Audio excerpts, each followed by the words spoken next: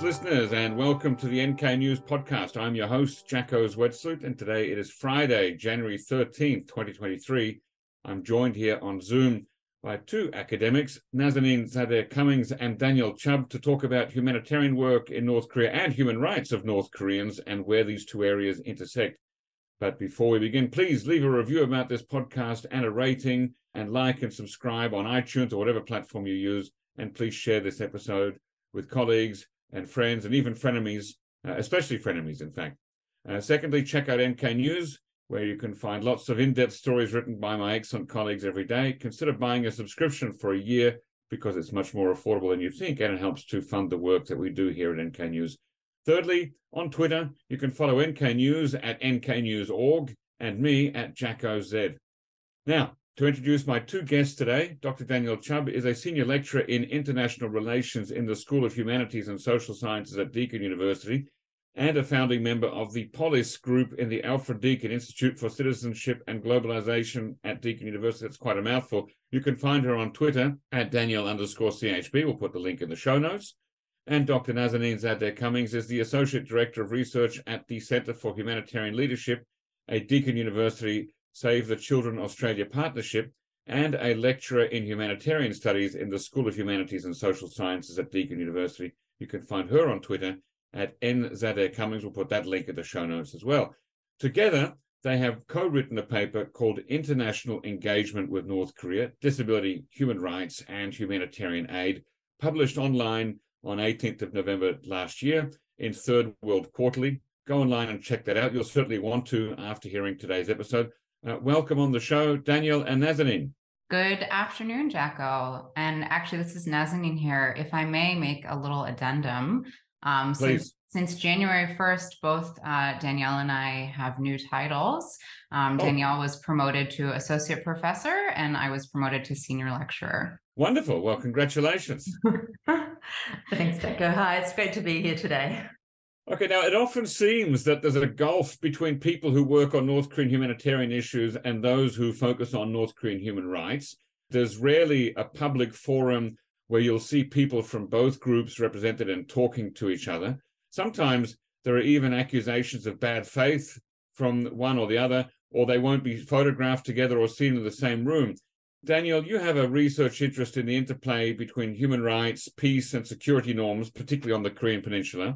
And Nazanin, you research international humanitarian engagement with the DPRK. So it sounds like you have knowledge of both sides of this equation. Can I ask each of you to talk about what your interest in North Korea is and how this joint paper came about? Sure, Jacko. That's a really great introduction to it, I think, actually, because certainly both of us have been working on, I guess, what you would broadly call human security issues on the Korean Peninsula for all of our academic careers. But is that like an umbrella term that incorporates both human rights and humanitarian concerns? I mean, that's the way I'm using it. That's the way we've kind of chosen to use it in our most recent research, because I think that both I guess sides or both camps have in common is that they are interested in bringing about a better living environment for North Koreans. So they're interested in North Korean people having more security in their everyday lives, but obviously come at it from different angles. So I guess, to answer your question, I have been looking at this question for about 20 years now. I've been interested in the question of how the international community, and specifically I've been interested in non-state actors, so human rights activists or non-government organizations, have tried to first put this issue of human rights in North Korea on the international agenda, which was really the focus for the first 10 years or so up until the 2014 report from the UN Commission Inquiry.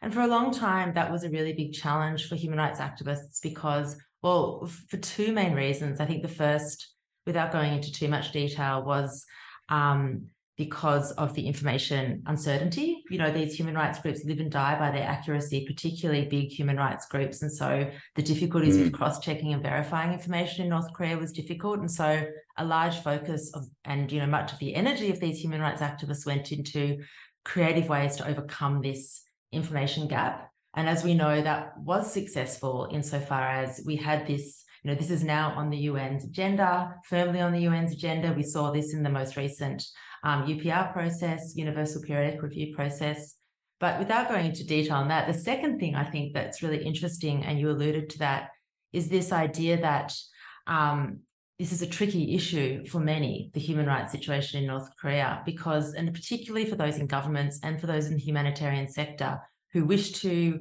foster productive relationships with the North Korean government, there is a lot that you can't talk about. And so regardless of whether you think human rights is important, and I would say that with almost without exception, actors in these areas do think that human rights is important, there's a lot of disagreement about what role human rights should play in any discussion. And so while I've been interested in this, but I haven't, this is where I'll turn over to Nazanin, because this is where my collaboration with Nazanin has been so interesting, because what she knows has filled in the gaps of what I've always wanted to know more about.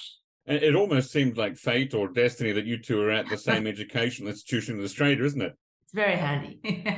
Yeah. Yeah, so maybe I'll jump in here with a little bit background on the approach that I've taken and the background that I have. So I have a humanitarian studies background. That's what I did my master's in. And then in 2014, I started a PhD on humanitarian NGOs working in North Korea. So I've been looking at these issues since then, so for about 8 years. And so I'm really interested in how primarily international humanitarian actors, as opposed to perhaps South Korean humanitarian actors, I mainly focus on international actors, how they approach this difficult problem of working in North Korea, of trying to do work on the ground in the country to positively impact the well-being of North Korean people. I would define humanitarian aid as a form of support to people undergoing some kind of crisis, whether that's short-term or long-term, as in the case of North Korea, to improve their well-being in a rather urgent manner. And so I've been really interested in how humanitarians navigate the many, many dilemmas that North Korea presents. And so this paper is, and this collaboration with Danielle is kind of putting together our two kind of camps of experience, the perspectives that we've been reading, the communities in which we engage, and trying to kind of look across them and see what we can learn from one another and what we can learn more broadly about international engagement with North Korea that has the aim of improving the well-being of North Koreans. Yes, Daniel, you made the point earlier that both sides, they have a common desire to help the people of North Korea. But in your paper, though, you write that the separation of human rights and humanitarian concerns by the international community raises concerns about the potential for real progress in either sector. And I'm curious about why that is. Why does that separation raise concern about real progress? That's a really good question. I think we both shared this concern. It was kind of what motivated us to write this, because certainly you could go about, humanitarian workers can continue to do their work and human rights activists can continue to do their work. And I think there's a lot of need for both of these activities to happen separately, because you do need both types of activity and there does need to be a separation. But what we know, and increasingly I think we're seeing movements at the UN particularly, is that you will never have real progress in one side unless you have progress in both. So if you want to bring about better outcomes in healthcare in North Korea, you do need to address the inequalities that drive from kind of political and ideological and cultural sources in North Korea around access to healthcare. So it's not simply about building up the facilities and training medical practitioners. It's also about who gets access to healthcare and what are the criteria for that. So which is that's a political, civil, human rights issue. And so that's, I think, where actors on both sides understand that, human rights actors understand that there's no point bringing about change in political rights if people don't have the ability to go to good schools and get good healthcare. But as well, I think humanitarians, certainly in private conversations, recognize that human rights is a really important part of the picture as well.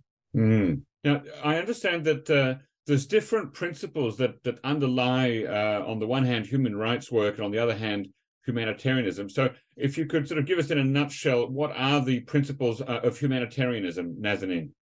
Sure. So the mainstream Western-based international humanitarian sector has 4 core principles. These are the principle of humanity, so addressing suffering wherever it's found, the principle of impartiality, so that's addressing need without bias, the principle of neutrality, so not taking sides in conflict, and the principle of independence, so acting with autonomy. So these 4 principles, I do want to underline that while they're often called the humanitarian principles, there are other ways to be a humanitarian, and those 4 principles can be used by lots of organizations as kind of a guide, but as any listener might immediately pick up, they're really hard to operationalize fully, particularly in a context like North Korea. Yeah, right.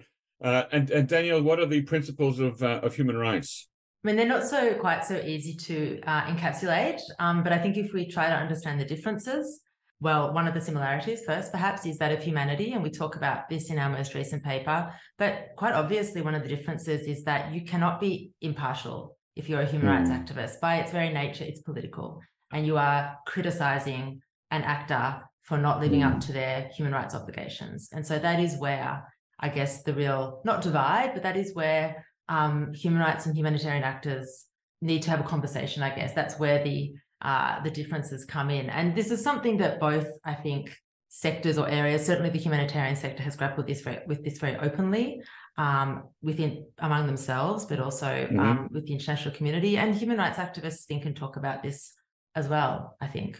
And does the Universal Declaration of Human Rights from the late 1940s fit in there somewhere?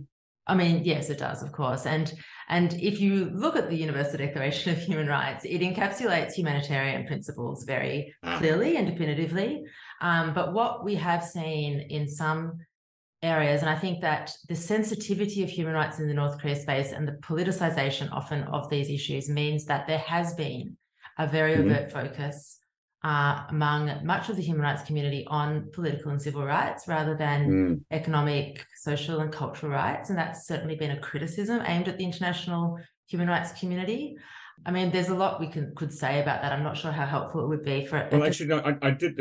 You've preempted my very next question about this frequent division of human rights into these 2 tranches, if you will, of economic, social and cultural rights on the one hand and civil and political rights on the other. So why is that division made, and what does it mean? So, I mean, this division is made, it's almost an academic division in some ways. It's, I think, meaningfully, it doesn't exist. If you look at the Commission of Inquiry into North Korean human rights, there is a lot of discussion of all of those rights very clearly and explicitly. I think what the headlines are around accountability and political rights, because they're the ones that have attracted the most attention. They're the ones that are perhaps most concerning around crimes against humanity.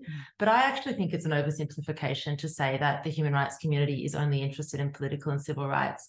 And certainly since the 2014 report, where that community has been able to spend more time thinking about outcomes in North Korea rather than just about how do we get this onto the agenda.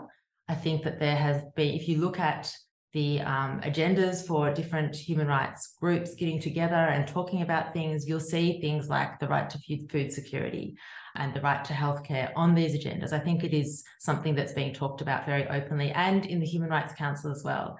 And the Seoul Office for North Korean Human Rights talks about this and has even published a report on food security in North Korea.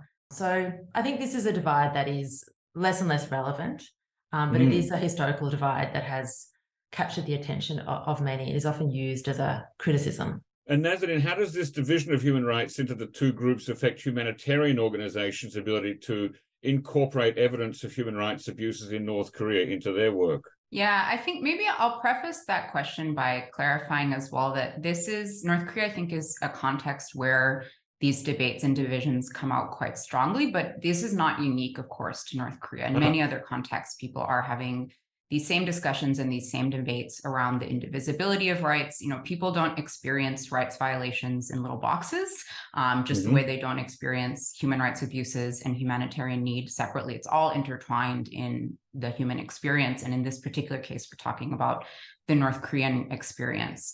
And so we draw a lot on that kind of global literature as well as the Korea-specific literature. And so I think when we're talking specifically about North Korea, some critics of the humanitarian approach might point to something like prison camps. Humanitarian organizations are not present in prison camps, yet claim to want to reach the most vulnerable. And so, from one perspective, criticism could be, well, can you really be reaching the most vulnerable if you're not reaching people in prison camps who have a pretty extreme violation of their civil and political rights and their freedom of expression? But I think on the other side, we do see that humanitarians are engaging in the ways that are possible under the constraints of the regime, and that they do also overtly engage with human rights ideals, things like the Convention on the Rights of Persons with Disabilities, Convention on the Rights of the Child.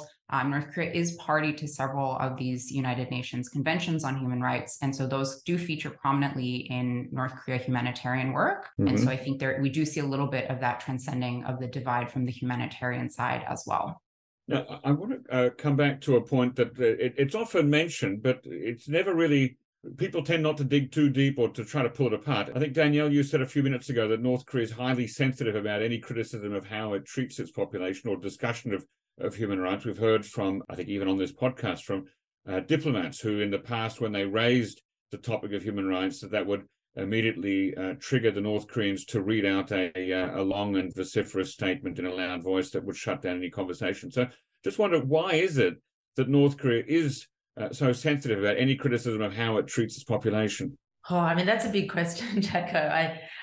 Where to start? I think, the most obvious answer to that is that it's deeply ingrained into North Korea's psyche that these Western ideals of human rights are not relevant to them. There's been many who've done, Jae Song, who I know you've spoken to on this podcast before, has done some really interesting work looking at the ways in which North Korea conceives human rights norms. It's quite different.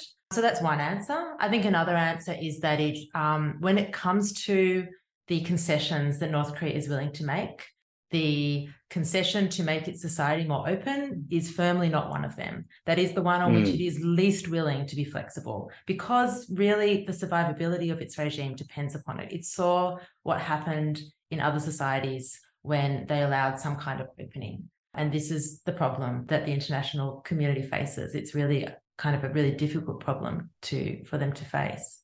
I kind of saw that answer coming. So what makes it interesting, or what I find odd, is that North Korea doesn't publicly and vociferously message that it rejects Western-centric standards of human rights, not simply because North Korea views them as covers for U.S. imperialism or Western militarism, but because it proudly holds to its own standards. I just wonder why North Korea doesn't say, hey, we've got our own ideas of human rights, and this is what they are. Since it teaches internally within North Korea, the government teaches that, for example, the well-being of the individual is subservient to the well-being of the nation.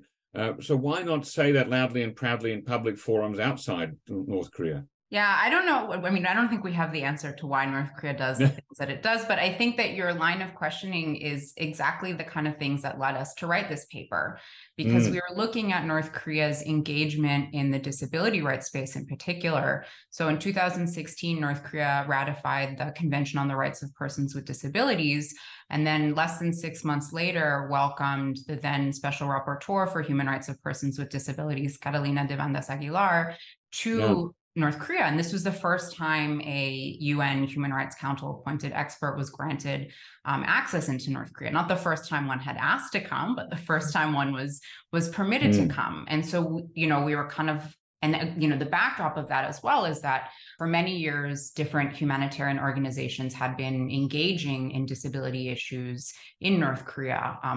Very notably, Handicap International, now known as Humanity and Inclusion, is resident in North Korea since 2001. And so, we'd seen this many, many years of engagement with humanitarian groups on disability issues. But then when we started to see this, the ratification of the CRPD and the visit of the Special Rapporteur, we were also asking these questions. Okay, well, why is North Korea engaging in this way?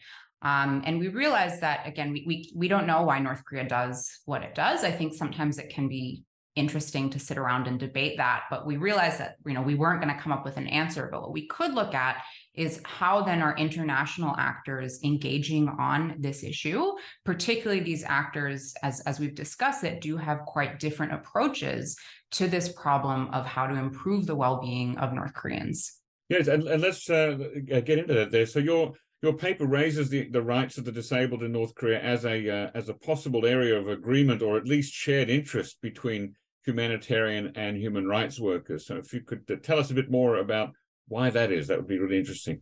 Sure. So, so we asked this question, why is disability rights an area that has gained traction across the human rights and humanitarian approaches? And ultimately, to put it in a nutshell, we found kind of two main reasons. One was that there is a belief amongst these actors that they see evidence of improvements in this area, in an area, and that North Korea is very difficult to understand, yet despite these challenges, that people still see evidence of improvements. And then the second being that actors see potential for further meaningful change, both within the lives of people with disabilities specifically, but also perhaps for North Korean human security more broadly. So that's kind of the argument in a nutshell, right? Is that both humanitarian actors and human rights actors see evidence of improvements and also see potential for future meaningful changes in a really difficult to understand environment.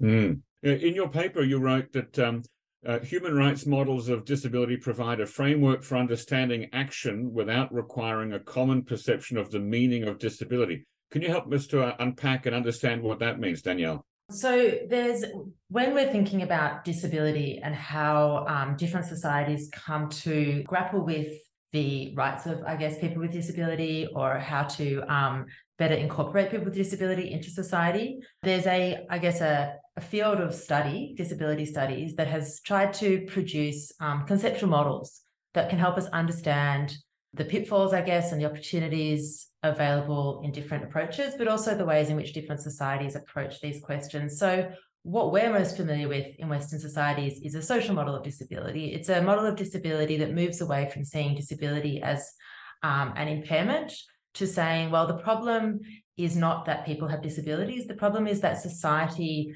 has not allowed persons who are different, who have different physical or mental needs, to participate fully in society. So the onus then is put on society to make the change. And there's a real emphasis here on governments creating that change. And when we were looking at the ways in which different actors approach disability in North Korea, one might think that this kind of very progressive model would be applicable, but actually this was a difficult model to apply in the North Korean context because it doesn't allow for a different kind of society in which putting the onus on government is not helpful, or putting the onus on groups to advocate for change is not helpful, because that's just not something that's available. In North Korea, there's not going to be a grassroots change for social progress in that way. And so the human rights model of disability is one that tries to understand how we can progress disability policy in any particular context according to human rights principles. And I think this comes back really to the question you asked earlier about why doesn't North Korea just reject human rights? Because I don't think, I think North Korea would say that actually within North Korea, you have the best possibility for realizing your human rights. That's what they would say. And they're not saying that people in North Korea suffer because they put community first. They're saying that they prosper and they flourish. And so it's not really possible to reject the human rights conventions, although we have seen, this is going a little bit off topic, we have seen North Korea try to withdraw from some of those conventions, which you can't do. And so what North Korea has been forced to do instead, and this is really since the Commission of Inquiry report, is to engage more fully with human rights bodies within the UN. At first, when I speak to human rights activists who are familiar with these processes, who watch these very closely, they say that first when North Korea started engaging with the Universal Periodic Review process, which is a process that all countries have to engage in. Australia engages in this and is often criticised for its record on refugees and Indigenous rights, and has to be answerable to the international community. And so is North Korea. At first, they tried to just bluster.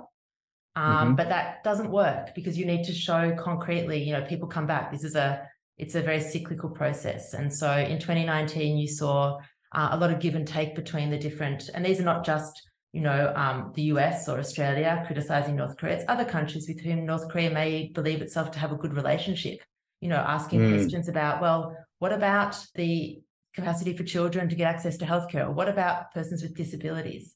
And so of all the recommendations, for example, in the 2019, I think it was, Universal Periodic Review, or UPR, 15 of those recommendations from the international community had to do with persons with disabilities, and 14 of those the DPRK accepted as, or supported, I think is the right language. And so that will be, I'm interested to see, I think that they're next due to face the UPR process in 2024, and it'll be interesting, they'll be asked to show progress on those, certainly those 14 recommendations. So the human rights model gives us, it emphasizes the indivisibility of rights, which we were talking about before. And it also kind of talks about ways in which we don't need to actually rely on grassroots actors to bring about change. It's more about providing an infrastructure for that change to occur. And that's that support for 14 of the 15 items that you mentioned. That's quite a turnaround in North Korea's track record of engaging with UN agencies on human rights, isn't it? I think so, yes. When I was thinking about this morning, I was thinking I should do maybe someone's already done it, but do a comparison with previous rounds. But I would say instinctively, as you say, this seems, unusual. Yeah. Nazanin, can you tell us about disability in general in North Korea? How can we understand North Korea's approach to disability issues and people with disabilities? Sure. So, I think one thing that we don't know a lot about disabilities in North Korea. We don't know the experiences of people with disabilities. And I do want to underline that, of course, these are varied experiences. There is not one singular experience of disability in North Korea. There is some literature that we cite in the paper that, talks about perhaps the different perceptions North Koreans may have of people with disability, depending on the type of disability or whether it was acquired or something at birth. So there is a little bit of information out there about this, but there's a lot we don't know that we don't know about people's experiences. But what we do know is that North Korea officially says in the last census in 2008 said there was about 1.6 million people with disabilities living in the country, which is seems a bit low. The World Health Organization estimates that globally about 15% of the population has a disability or multiple disabilities. 15%, okay. 15%. So that would be about 3.75 million North Koreans if there's 25 million North Koreans. But the 2008 census said about 1.55. So seems a bit low. And I think it's also important to note that, of course, disability is not static. A person may become disabled later in their life or may be born with a disability. So people's experiences with disability may also fluctuate during their life. But either way, those numbers to me seem a bit low. And there doesn't seem to be a whole lot of updated information. I was checking in some of the more recent humanitarian documents, particularly the needs and priorities document that was put out on an annual basis outlining humanitarian programming for the year. And I saw that in 2014, Humanity and Inclusion cites a disability sample survey that also found 1.6 million people in North Korea to be disabled. But at the same time, the Needs and Priorities document did call out for better data on people with disabilities. So we don't know exactly how many North Koreans are disabled. Again, I think these estimates seem quite low. But what we... Do we know, does North Korea have perhaps differing definitions of what constitutes a disability or not? It's a great question. I know that there often tends to be a focus on physical disabilities in North Korea, and there seems to be quite an emphasis as well on people who are deaf and blind. This is actually something that Catalina de Vandas Aguilar points out in her report, that she found this to be an area that North Korea was engaging with in particular. I don't know the definitions that North Korea uses off the top of my head. I think that would be a really interesting piece of research. So I'm not entirely sure, but I think maybe a partial response to that question that I can also draw from Catalina de Vandas Aguilar's report is that she wasn't able to visit any mental health services and was rejected any her requests to do so. So saw, again, more of an emphasis on physical disabilities. Danielle, that visit in 2017 by Catalina de Vandas Aguilar was, as we've said before, the first time that a UN Human Rights Council appointed expert had been granted access to North Korea. What can we learn from it? And was it really a significant game changer? I'm not sure what we can learn from it. This was a question that we asked all of our interviewees in our research. Why do you think it is that North Korea said yes to this? Is it because this is an easier issue? I mean, I don't think that that's a satisfactory answer, because the rights of children is a quote unquote easy issue, right? Like nobody disagrees that children shouldn't be given their full set of rights, and also the rights of women. That's something that North Korea holds itself as a kind of a world leading actor on. Whether or not we agree with that or not, that's certainly something North Korea talks about.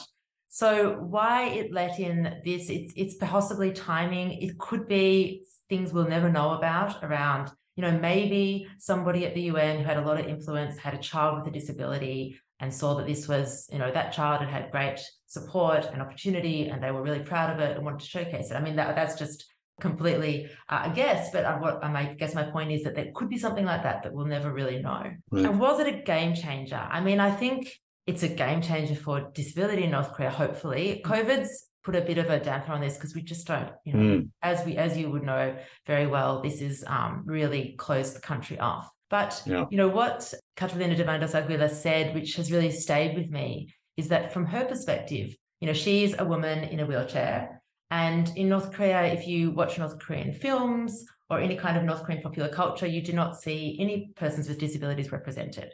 And for her, it was important that these people in North Korea with disabilities could see that a person with disabilities can be in this, high profile job.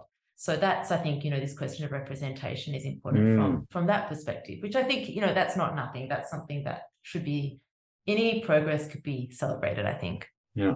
Now, Nazanin, I've got a potentially sensitive question for you.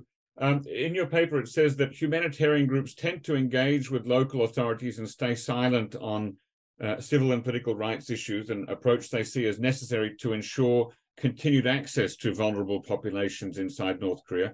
And I'm wondering, isn't this effectively making humanitarian groups shoulder responsibility for whether or not the North Korean government decides to give them continued access to vulnerable populations? Yeah, thanks, Jacko. I think, again, that question really speaks also to a wider dilemma in the humanitarian world.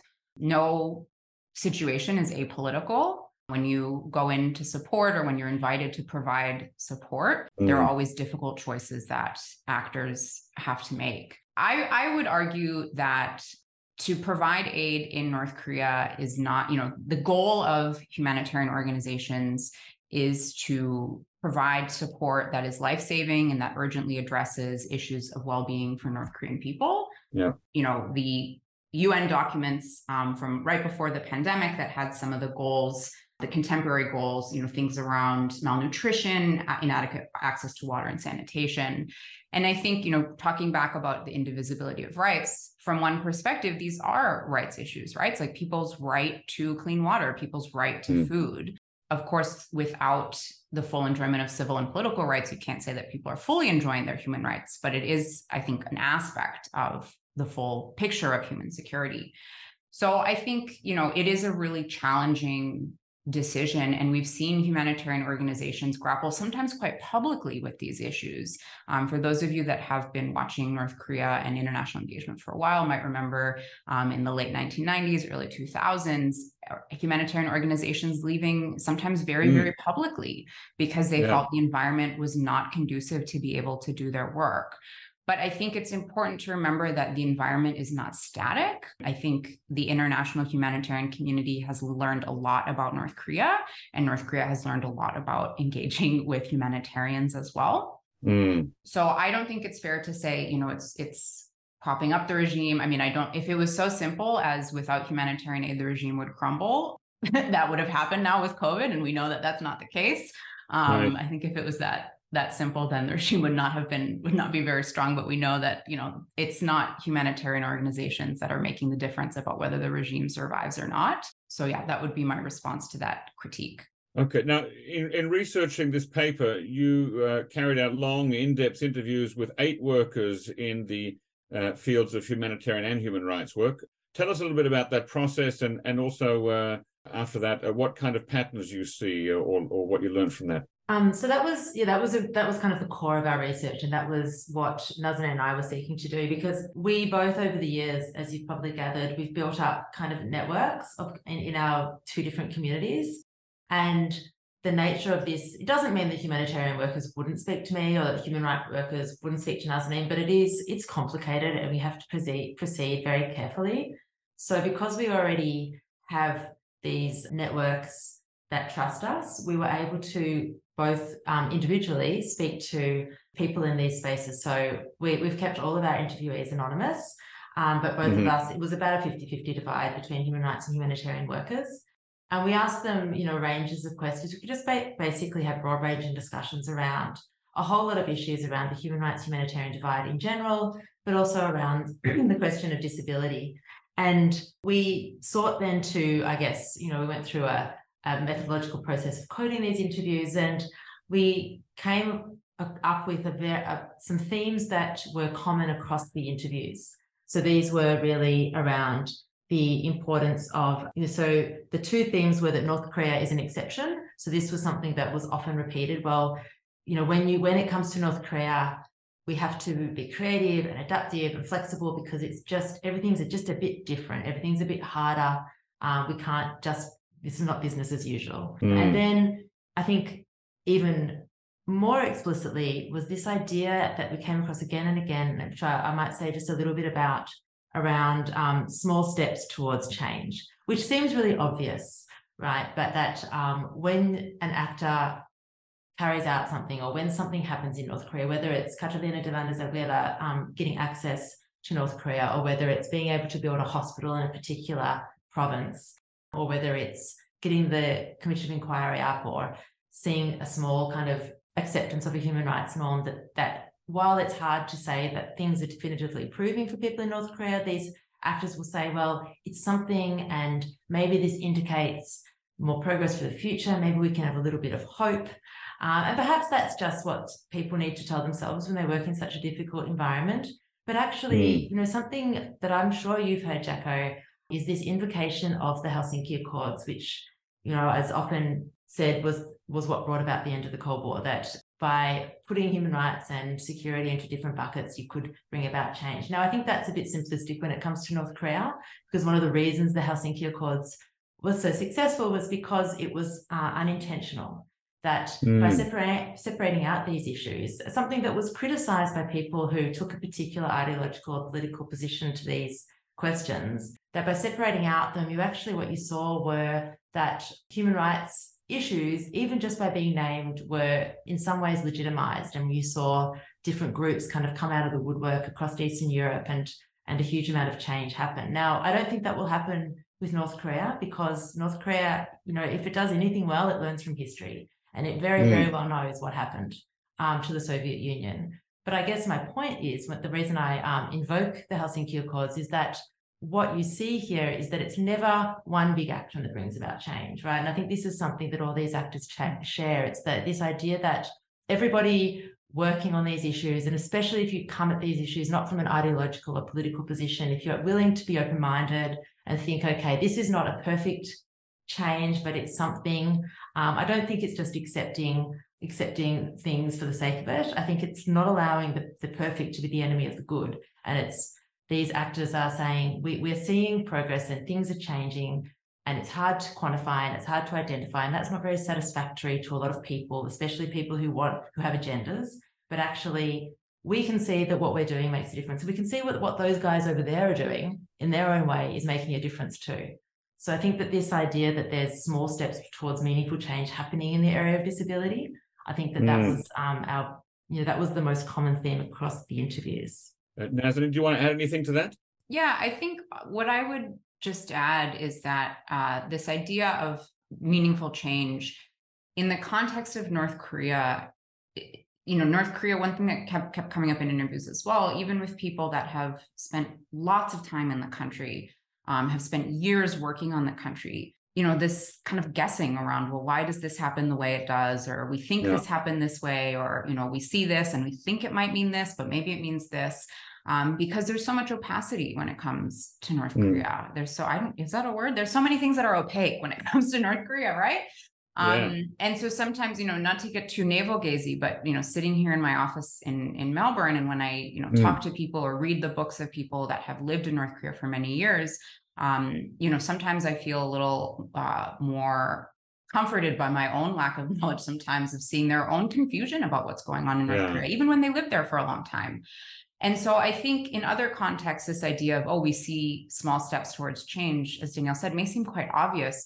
But I think in a context that has so many layers of challenge to try to understand what's going on, it is actually quite significant that two sets of actors with very different approaches to the same problem still decode what's happening as small steps towards meaningful change.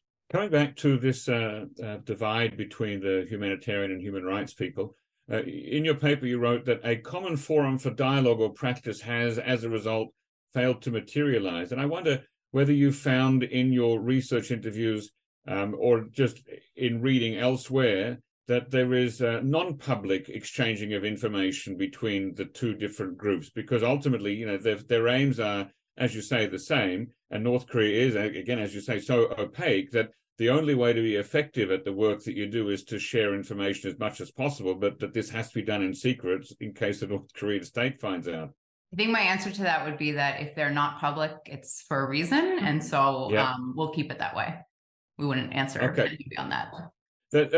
Given that, then why is a common forum for dialogue or practice desirable? I mean, is a common forum for dialogue or practice desirable? That's a great question. I think ideally you would have one, right? You would be able to communicate effectively to North Korea that just because you're talking about the right to food security doesn't mean you're trying to overthrow the regime. But as we know in practice, that's not how it works. And we have actively seeing groups denied access to North Korea because they went to a meeting where there were human rights groups present. Like, this has happened, and this is what humanitarian groups are worried about. The human rights community is extremely eager to engage with the humanitarian community. They both have very different reasons for concern. I guess when I first started looking into this issue back in the mid-2000s, there were some efforts. This was under progressive administration back then. There were some efforts then to have a common dialogue. So there was a group called the the Peace Foundation, I think. But they just never really took off because, and I mean, we're not really going to get into Korean politics here because that's definitely not what we were looking at when it came to disability. But as you know, when it comes to this issue in North Korea, and certainly before the Commission of Inquiry, when the government changed, so did the potential to talk about these issues. So, so I misspoke before. Back when the forum was trying to be established, it was under a conservative government. But then when a progressive government came in, that it just becomes more complicated and the space changed. I don't think that is so much the case now. I haven't noticed the potential space for talking about human rights. Like, I think certainly the space for human rights in South Korea is somewhat dependent on the government, but not to the degree it used to be. I think that there is much more of an acceptance of North Korean human rights as a valid and important topic of discussion. And that's a big change, I think, in the last 15 years. Outside of the South Korean environment, so moving back into the international environment there, I've also heard people talk about human rights being weaponized as a way to attack and try to bring down or overturn the North Korean state. Is that something that's come out in your research? I mean, Nazanin, yes, it has. I think it's a simplistic way of talking about these things. But what that basically refers to is this idea that, and you see it, I think you saw it, honestly, under the Trump administration a little bit, that when actors are frustrated with North Korea, they'll use human rights as a way to criticize it. So there is that danger that human rights are being weaponized, but I think honestly that it's a way for those who are critical of the human rights community to criticize the human rights community quite more generally, whereas I think the human rights community is actually quite diverse and nuanced and thoughtful. For, you know, when you look at those who are deeply engaged in these issues, they're certainly not weaponizing the issue of human rights. It's more an easy barb thrown at this community, I would say, as a very short answer to that very difficult question. Yeah. Now, the data for your paper from the interviews was drawn from pre-COVID experiences. And of course, as we've already mentioned, COVID really changed and upturned a lot of things. During COVID, as I understand it, every humanitarian work project in North Korea was stopped or put on extended pause, and every foreign group based in North Korea had to leave, and every group that visited North Korea hasn't visited for 3 years. So efforts to offer humanitarian aid to North Korea during COVID, for example, offering free vaccinations, didn't appear to be welcomed. So how do you think the COVID period has affected both humanitarian rights and humanitarian work and discourse on North Korea? And do you expect that to continue? Yeah, I think one thing that is, quite worrying is that humanitarian organizations that were on the ground, were seeing things, right? Like, and I don't mean that in like a creepy way, but like, they were on the ground, they were able to converse with their partners, they were able to visit project sites. And so, they had an understanding of what was going on with their partners, with the institutions they worked with the programs that they were working on. They had access to people, to places, to information, maybe not always the full amount of access that they would like, but there was that access. And so the approach by humanitarian actors to work inside the country with the consent of the regime, as opposed to the human rights groups that work outside the country and in defiance of the regime, that in and out was, I think, quite a big difference between the two approaches. But now that there's no international humanitarian workers able to actually be doing that work inside the country, that also means that a source of understanding North Korea has been cut off. So that's, we don't know a lot about the humanitarian situation because we don't have that source that we used to have. There's also much fewer North Koreans escaping. So also that source of information that's really valuable for human rights activism has also been cut off. So the information trickle is quite worrying. But I think even without knowing specifics, we can deduce that the situation for both humanitarian and human rights of North Korean people, again, that they experience those simultaneously, their general human security has likely suffered during the pandemic. Right. And it also, not just the international aid organizations, but even embassies, as you know, were mostly closed in North Korea during COVID. And it seems from some people that I've talked to and some analysts that North Korea's security apparatus was quite okay with the idea that all foreign eyes were leaving North Korea and not coming back. They didn't seem to offer any sort of concessions on staying and or going back and forth if they were vaccinated or that sort of thing. They seemed to be quite happy with not having foreign eyes on the ground in Korea. Yeah, but I think that's the security services perspective. I think, many humanitarian actors would say their partners would not be very happy with this decision. Yeah, sure. And so I hope that we do see ability of humanitarian actors to be able to go back into the country sooner rather than later. But I think we're just about coming up on the third year of the border closure. Yeah. So I'm not going to make any predictions here because I'll probably be wrong. Yeah. Now, in June 2019, so that's what are we now? 3.5 years ago, a South Korean online newspaper that covers disability issues, ablenews.co.kr, reported a rumor that North Korea's Kim Mun-chol, who headed the Korean Federation for the Protection of the Disabled, that's the KFPD, had been purged. That's not been confirmed, but also he hasn't been mentioned in the media since mid-2019.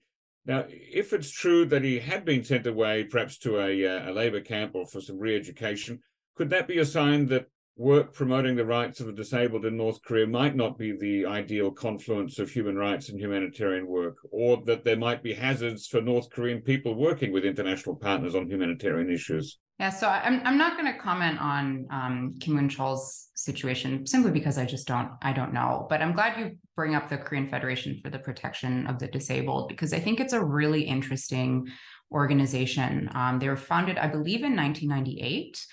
So it's not a new organization. And I believe it was modeled after some Chinese organization that was working also with people with disabilities. So, the KFPD, I think they use the term civil society organization in some of their English language publications, but not civil society in the way we tend to understand it in democratic societies.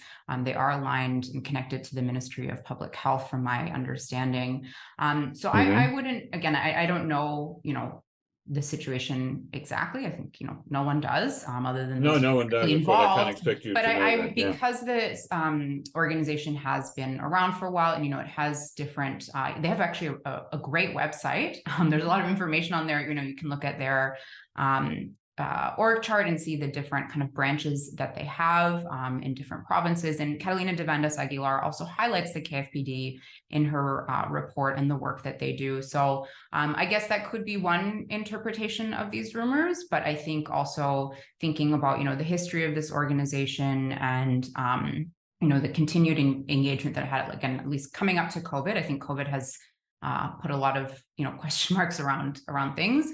Mm-hmm. But I'm not one to make predictions, but I would not be surprised to see the KFPD re-engaging with humanitarian actors as soon as it's able to once again. Danielle, as you and Nazanin worked together to research and write this paper, did you have disagreements and heated discussions together, coming as you do from two different sides of this equation? Disappointingly, I think the answer to that is probably no. Because we do, I think, share a common framework of understanding North Korea. And I think that actually, if you put a humanitarian worker and a human rights worker in the room, you would see the same thing. Unless you got someone with an extreme view, you would see them, wildly agreeing with each other on a lot of things, and probably coming to the conclusion that the work each other does is important and we can't do without it. So no, I think that just actually points to this idea that there is a divide, and there's certainly a strong dichotomy, and we see it play out in practice. But when it comes to ideas, I think it's largely an artificial divide, I guess is what I'm saying. It's a divide that has been born of necessity, and born of the particular circumstances that actors face in North Korea. And as Nazanin said earlier, North Korea is not the only place where this is the case, but it is an extreme example of it, as we often say about North Korea. So that's I think why you haven't seen these heated disagreements, because we actually have just learned a lot from each other and filled in gaps for each other. Nazanin, any comments to add there? I think if anyone is still listening at this point and is an educator, I'm going to offer, if anyone would want us, I'm offering Danielle on this too, but for me, to talk to classes about this, because I think for me, what's also interesting is I sometimes wonder, I have a humanitarian studies background, but I've also been very involved in human rights activism. And so a lot of these human rights ideas were not foreign to me, because I had engaged with them just in my own activism, not human rights related to North Korea, but other human rights issues. And so sometimes I wonder, if I'd done the human rights masters instead of the humanitarian masters, would I be doing very different work? And so I think, talking to students and people that are, learning about where they see their place in addressing this question of suffering for North Koreans is really, really valuable. And I would love to talk to more students that are trying to figure out where they see their place in that and how they can understand the two groups, but also perhaps how to bridge some of these divides. I think that is a fantastic idea, and it's a very important topic. The paper that you've written together, I think, is a paper that people in the human rights and humanitarian fields will hopefully read and be discussing and learning from for a long time to come. And I want to thank you both for writing it and for coming on the show to talk about it. Thanks so much, Jacko. If anyone is interested in reading it but doesn't have institutional access, we'll give you a link that hopefully will overcome that barrier, the paywall, but also people are welcome to email us as well. We're very keen to share this work and to continue to have conversations with practitioners and with scholars and with students, or just with people who are interested in North Korea and listening to you.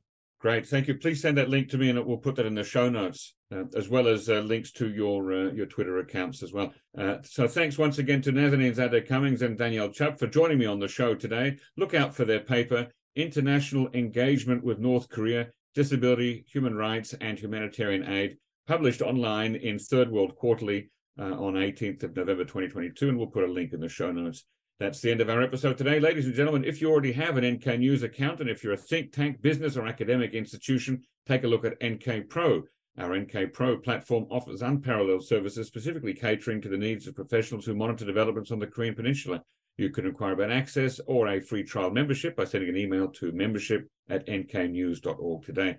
Thanks, as always, go to Brian Betts and Arias Dare for facilitating this episode, and to our post-recording producer genius, Gabby Magnuson, who cuts out all the extraneous noises, coughing, awkward silences, bodily functions, etc. Thanks very much, for listening again next time.